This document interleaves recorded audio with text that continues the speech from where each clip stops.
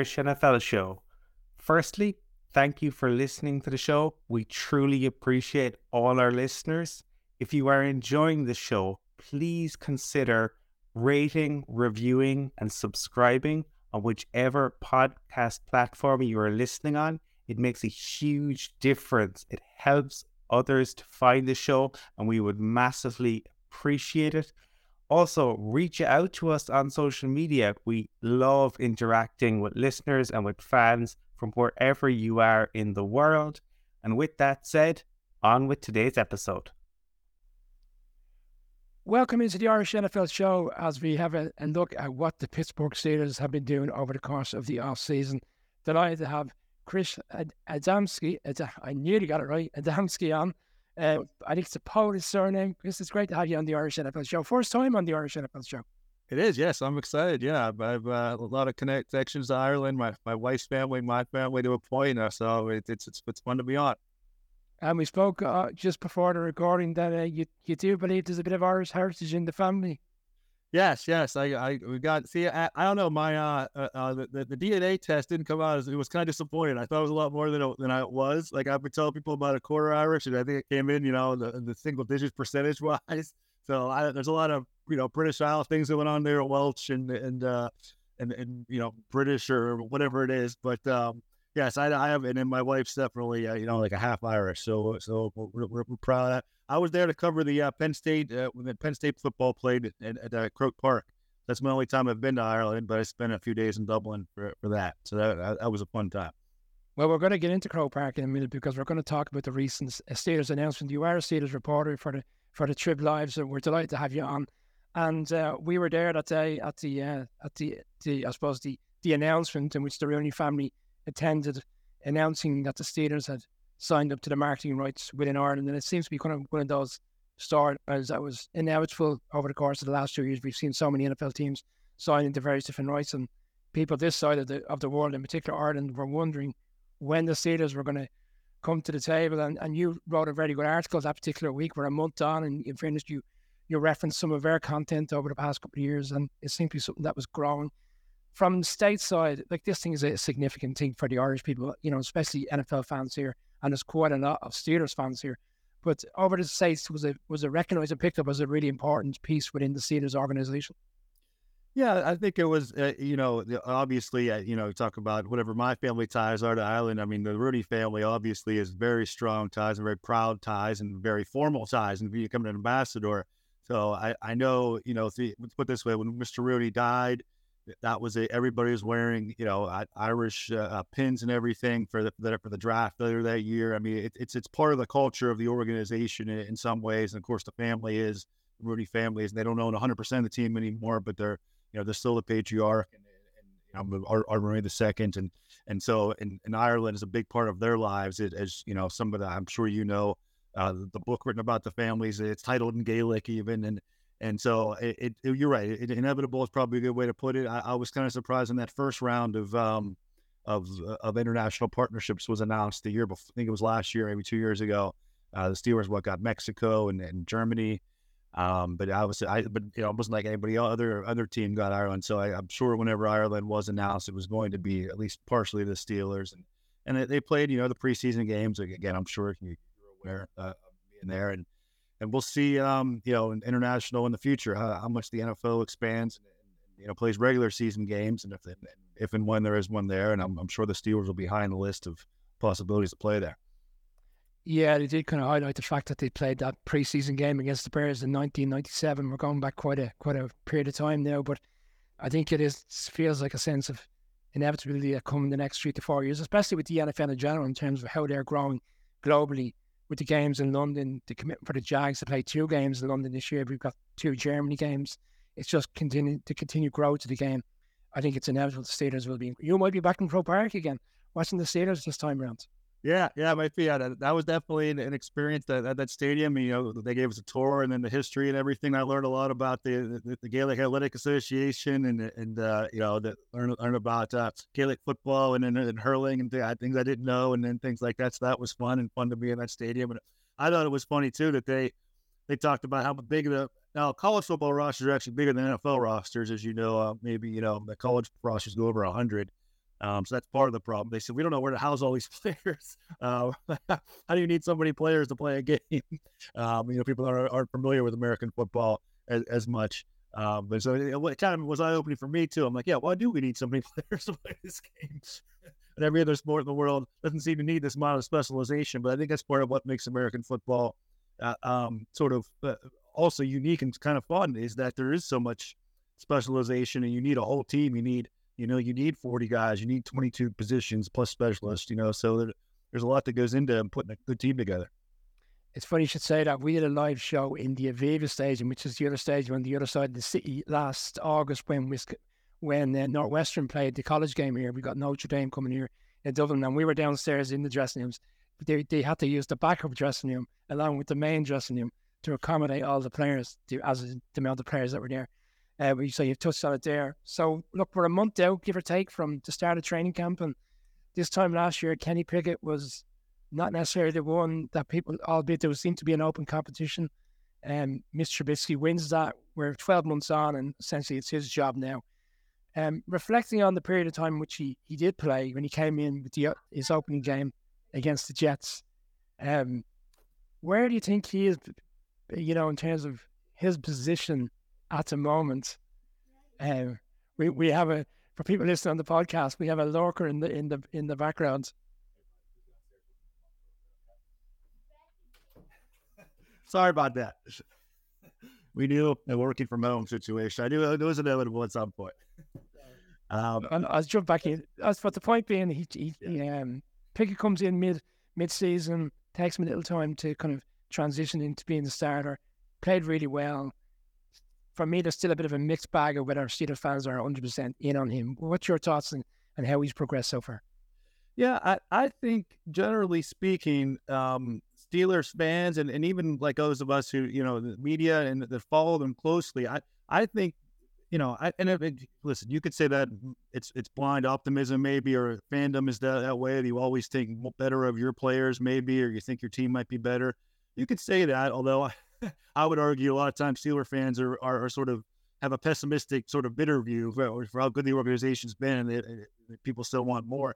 But I think Kenny Pickett is a case where if you watched him every play, watched every game he played, every throw, every down, I think you feel better about his future than maybe looking at the stat sheet or from a national or from an international perspective. But watching, if you're an NFL fan in general, and the thing is, all these, everybody has lists now and rankings come out. And where do you put Kenny Pickett? And he's been in the mid to late 20s in terms of ranking of the 32 starting quarterbacks. And, you kind of scratch your head a little bit if you've been watching him, and because you feel better about what he does and the plays he makes and kind of the decisions he makes. And, his stat line wasn't that good. And it's also, though, when you look at the list, it's hard to sit here and maybe one or two quarterbacks here or there, you say he's better than or more accomplished than or whatever. But it's also hard to say. I can't sit here and present a case where he's a top 10 quarterback right now, or top 15 quarterback even. So he still has a lot to prove. But even sort of like, the Pro Football Focus rankings, the last 8 weeks of the season, I think he was rated the best the last 8 weeks of the season, in the league, in terms of his grade. And that's one way to evaluate. There's a lot of ways to evaluate, but, I tend to be, maybe my nature of my job, more cynical or more skeptical, than most, or at least I try to be. I don't want to be a homer and pay things. So, but that all being said, I think Kenny Pickett, I feel better about. Let's put it this. I'll put it this way: from last year when they took him in the draft, or this point before training camp, whatever it is, to right now, I feel much better about the prospects in the future of him, of a decade from now, him being the Steelers franchise quarterback. And I don't think he's maybe a Hall of Famer. I'm not ready to say anything like that, of course, or even a Pro Bowler yet. But I think he is definitely a franchise quarterback that can win games for you and be successful for you in this league for a decade. Bearing in mind they won 6 of their last 7 games, you touched on then his stats were reasonably good and certainly getting put up on certain websites such as Pro Football Focus. And we see now in this season, for instance, with the Texans and the Colts, they're going to throw their quarterbacks in immediately. Do you think there might have been a different scenario if they had just went with him immediately and take the bruises early on, and potentially he might have gone into the playoffs against these, because he would have been more season prepared by the time he did come into the league? Yeah, you can't. It's kind of like you can't have it both ways. And the Steelers right now this summer, between Mike Tomlin and Kenny Pickett and everybody around him saying, well, Pickett's been that much better this year because he's going to have the whole off season of for preparing and taking first team reps all through summer OTAs and then training camp, and he's going to be that much better for it. Well, that means the last year he wasn't better for it, getting third team reps around this time last year, and not getting second team reps until mid August. And then, not get any first team reps until, mid-October.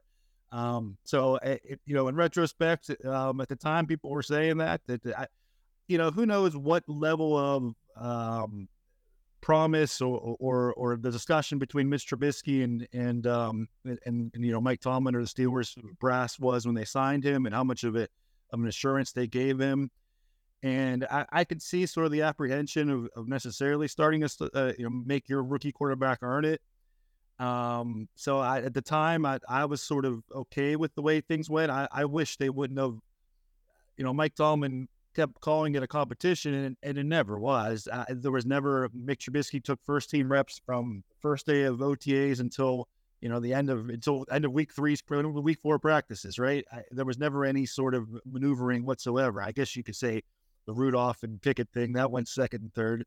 They switched up, but there wasn't any kind of open competition. So, in retrospect, certainly, I think the Steelers and Kenny Pickett would have been better off if he had those extra few months of first team reps. But that's the past now, as they say. And I'm sure if you ask Mike Tomlin about it, he'll say the same thing. I'll look in the past, I'll look in the future, or something along those lines. Yeah, Tomlin certainly is one of the most great. He's one of the best head coaches in the league. There's no doubt about it. And going into last season, there was many people who were down on the Steelers, and yet he finds a way to navigate a winning record season of 9-8. He did a kind of a press conference, not a press conference, sorry, a speech at the end of the voluntary camp 2 weeks ago, where he says every player needs to get better, even over the next 4 weeks when they're off. They should be all getting better, and we judge you based on where you are within your career. I mean, how much does that play into the Steelers' minds? The fact that they go into a division with all due respect, coaches that aren't at the level of Mike Tomlin. Zach Taylor's had a really good time in Cincinnati. Stefanski's probably under a little bit of pressure with Cleveland. And John Harbaugh, despite success in Baltimore, they've had a little bit of a difficult time. It might be a little bit easier now that the Lamar contract is resolved, but you can't get away from the fact how successful Mike Tomlin is and how much he means to this team and this organization. Yeah, it's really, they've been one part, lucky, one part, savvy in the way. Obviously, everybody knows they've only had 3 head coaches in 54 years now. And, to be able to 3 times in a row, be able to hit home runs on that were guys who, and Mike Tomlin had no previous ties to, unlike Bill Cowher, who was a Pittsburgh, from Pittsburgh. That's a tie to the Steelers, or at least that tie to the city in some ways. Mike Tomlin had no formal ties to Pittsburgh or to the Steelers or anything like that. He was relatively, he was young.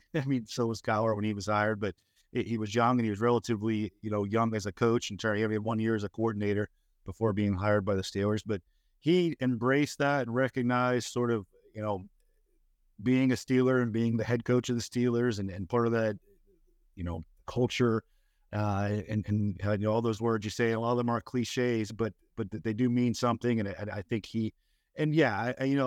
again, people are getting sort of frustrated, and we talk about fans or whatever, that the Steelers haven't advanced further in the playoffs in a long time now. Haven't won a playoff game in 6 years, and there are fair criticisms in a lot of ways in terms of that. But at the same time, the Steelers have been, I think that, we could talk about nowadays, there's, analytics and whatever, and what decisions you make and games. But I definitely think now that twice the Steelers, the times that under Tomlin started 2-6 and came back and didn't have a losing season, I think that's definitely a reflection on the head coach. I don't think you can argue that in terms of the culture and what the pride you instill in your players and your team. That's a reflection on Mike Tomlin.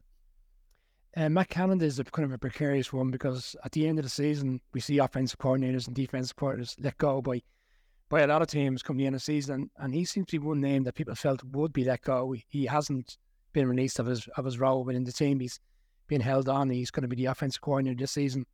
And speaking to Steelers fans in Ireland, I know there's people in the States probably have an opinion on this as well, that are not too engaged, enamored with Matt Canada, and they feel he should have been let go.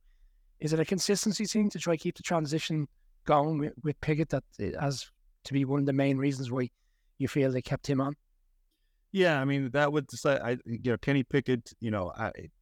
Kenny Pickett did like working or didn't. I think part of it maybe is resisting change too, or just have a comfort. There's definitely a comfort level. Let's put it that way. There's a comfort level there between the two. Yes, the continuity of not wanting to start over with it. I'm going back to the three head coaches thing. That's different coordinator, but I think that's again part of the organizational, culture. I hate using that word too much, but credo that they want to keep things as you don't want much turbulence. You want to keep things as smooth as possible. That leads into it. Yeah, you have going back to Kenny Pickett having a full offseason in the offense. They already knew a full offseason with his teammates, full offseason, the same coordinator, the same quarterback's coach now. Everything to support Kenny Pickett to take that next step in year two, I think is why they kept him. I think now, though, being the final year of his contract and being now that there's been sort of I don't want to use the word excuse, but his first season as coordinator, you had a quarterback who obviously at that point wasn't mobile, and they were very limited in what they could do. So it was a lot of quick throws from Ben Roethlisberger that first year. Last year, the rookie quarterback and the quarterback change and everything that goes along with that. You've had a young offense these past 2 years, other than Ben the 1 year. Now the offense, although those players have matured now into Najee Harris, a third-year player, Pat Farmy, the third-year player, George Pickens, a second-year player.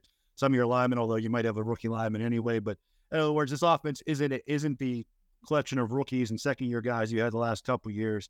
So if the offense isn't good this year, all right, there's no more sort of free passes. I don't think, and if it doesn't go well this year or it doesn't improve, then I think you will see a change of coordinator next year. But Matt Canada gets a running back one more time, and like I said, now he should be able to show what he can do. How much pressure do you think Broderick Jones is going to feel going into this season as the rookie first round pick, bearing in mind the significance of an offensive line last year that was up and down, shall we say, and had some good games, but by and large people were kind of concerned, and I think you sense the importance of bearing in mind how much they needed to, it was recognised by the time we got to that stage of the draft. He was going to go very soon. They move up with the Patriots to get him. Recognise that someone else is going to quickly take him. I mean, that's going to kind of shows you, signifies how important it is to get this offensive line right. Is that where this team is essentially won and lost this year by how well the offensive line plays? Yeah, I mean, that was the position. I don't even know at this point if he's going to start week one like I thought. After OTAs, I think Dan Moore might be able to. It might be a similar situation like quarterback last year with the first round pick. You start out maybe by week 4 or whatever it is, there's a change at some point there. I don't know. But whether or not this season per se, Broderick Jones is the whether he starts week 1, I fully expect at some point by the end of the season he'll be starting at very least. He might even start week 1. I'm not downplaying that at all. But whether or not he's a whatever Pro Bowl level or however level you want to put an elite tackle, he will be at some point in the future, or he projects that way for sure. So. Yeah, that's one of those, the offensive line last year, nobody got hurt. So they had the continuity. They played every snap. There was durability. I think it was better play overall than the year before. But, I mean, listen, the Steelers themselves, management themselves, whether Omar Khan or Andy Weidel and Mike Tomlin, whoever's making these decisions or collaboratively, they showed they weren't satisfied with the offensive line by the fact that they signed 3 in free agency. Not one of them, 2 of them are backups. I get it. And Nate Herbig, I always get the Herbigs confused, and LaRaven Clark is a backup tackle, and of course Isaac Seumalo is signed to be a starter, and then you draft an offensive lineman in the first round. They showed they needed to upgrade the offensive line. They thought that themselves. So, but here's the thing, like I said, I don't know if you're upgrading from the line from 2 years ago when it was pretty poor. And last year I thought it was adequate, and I still needed an upgrade, but you need to take that step. And if you're breaking in, rookie left tackle, as good as I think Broderick Jones will be long-term, his rookie year, his first year, when you have a rookie left tackle, that's still a little bit sort of nerve-wracking, right? Yeah, absolutely. Just wanted to touch on, you said it earlier on in the recording, they were 2-6 initially starting the season. And I was just reading through some of the reports this week. People are putting the Steelers as a team that people are kind of floating under the radar. They feel that this team could really potentially push on and win 10, 11 games this season and be right in the mix for the division. And then I read other reports where people are saying the tight margin of games in which they won towards the back end of the season, some of them could have went either way, and there would have been a very different mindset as to the Steelers going into the new season. Where do you sit on that? Do you think this team could really push on and challenge the division this year, coming against powerhouses in the Bengals and the Ravens? Yeah, it was kind of eye-opening to me to see, and I guess it's not entirely surprising, although, I would think I'm going to predict the Steelers to finish ahead of the Browns. I was surprised that you said the betting markets all have the Browns as the third pick to win the division and the Steelers as the fourth pick, the last place. So essentially the Steelers are being predicted to finish in last place, which did surprise me. But again, it's like you sit through, I mean, you're not going to predict them to finish ahead of the Bengals, that's for sure. You're not going to predict them probably to finish ahead of the Ravens either, or a reasonable person. I think you could probably make the case they could, but the Browns did surprise me. But I think that kind of shows, again, where they are. And, they built the team sort of to play those close games, right?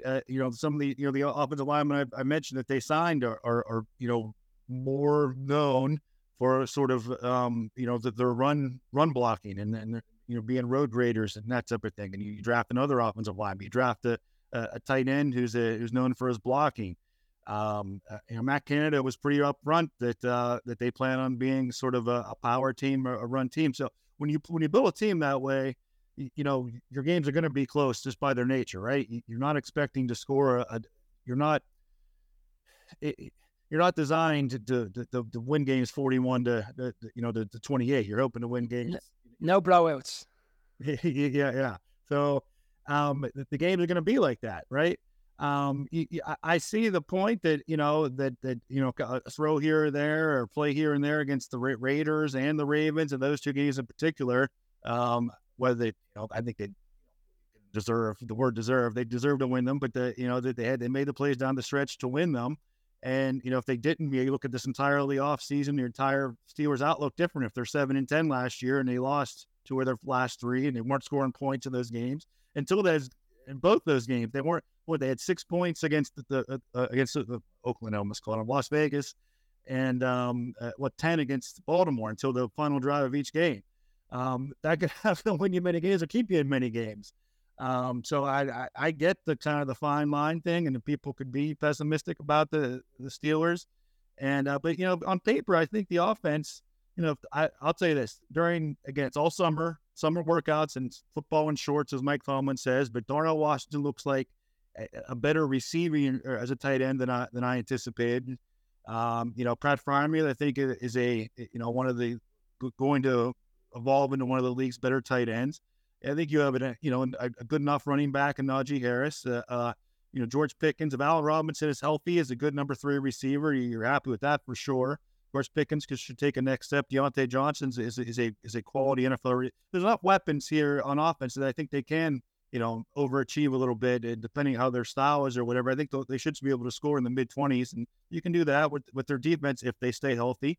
I think they'll still be okay to win games. But I do see why, from a I keep want to say national perspective, international perspective, the Steelers, aren't going to be favorites, and I can see why people might be a little down on them. I just wanted to jump on Washington there because I think he was picked in the 4th round, and a lot of people felt he would have went a lot sooner if it wasn't for his injury concerns and his previous injuries.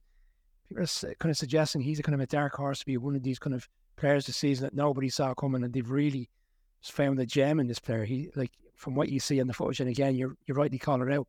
It's hard to really quantify how good it is based on what we're seeing because they're in shorts and not in pads. But he does look a player that, if the offense gets going, could be a serious player for this team. Yeah, a couple things about that. He didn't miss. I know there's a lot of chatter once he started falling to the draft boards that the injury concerns were why he did. And I thought maybe we'd see him the first couple of weeks. There's a lot of players that weren't practicing. Now I know veterans are different than rookies and whatever, and maybe Cole Holcomb still wasn't practicing by the end of minicamp, right? That's a little bit alarming to me, right? It was November or December he had surgery, and so he kept saying he's going to be ready by training camp, but I'm getting a little bit of concern there. But Darnell Washington did not miss a drill or a snap or anything, and I thought maybe so. I don't know what the injury situation or why that was, if that's true or not, but there was no visible evidence of that over summer workouts in camp. And, he came with the reputation of being the best blocking tight end in the draft, and the whole sixth offensive lineman thing that Mike Tomlin said. But, he really was impressive in that setting. Again, I've learned a lot. I tell people all the time that I learned that in these, these types of drills, without pads, that receivers always look really good, or they can look really to stand out, receiving tight ends. But I'll tell you this, he did make a lot of plays. He showed really good hands to me. He knows how to use his size, which is important whenever you're 6'7".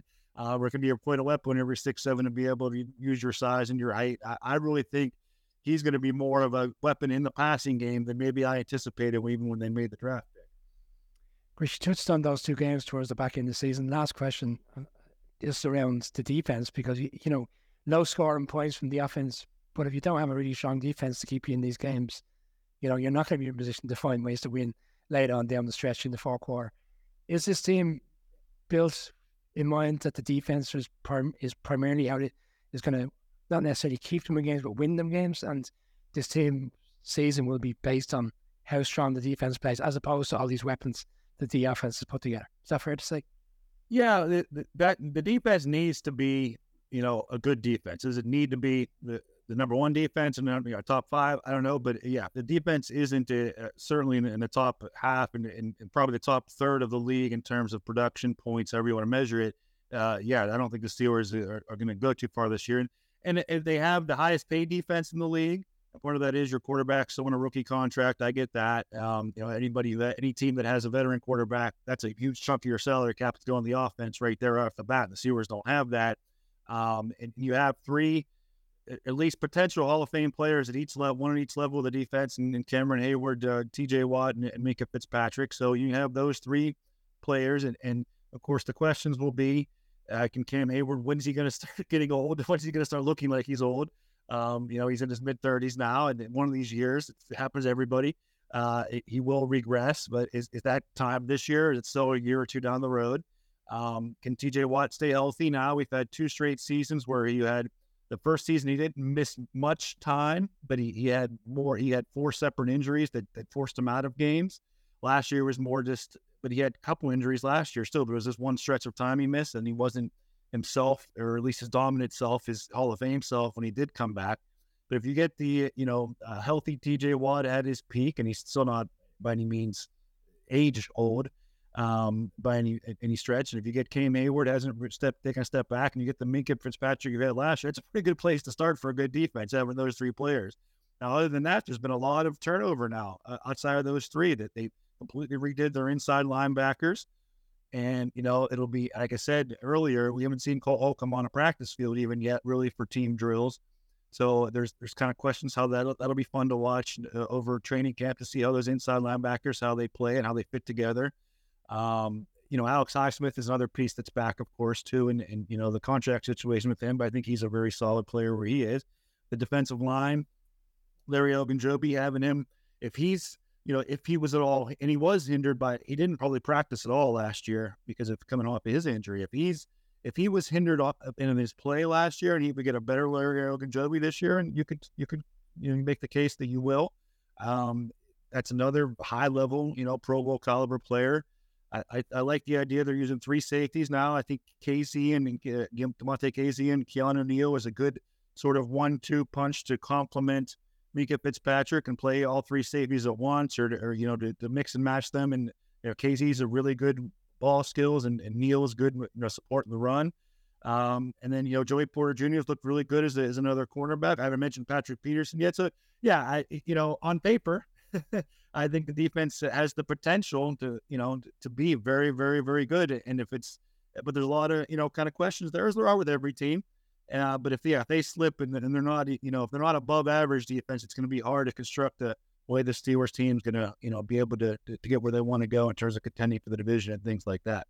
Yeah, I was just going to throw it out now to finish off. Patrick Peterson, a very experienced cornerback in the league, comes over. He feels like a real Mike Tomlin type of player to come in with his experience and to kind of help and nurture a guy like Joey Porter Jr. who's coming into the league. And maybe we'll see a scenario where they play across from each other in the secondary this season. Yeah, that'll be another interesting thing to watch, how that sort of, as Mike Tomlin used the phrase, division of labor, shakes out. There's a lot of different ways it could go.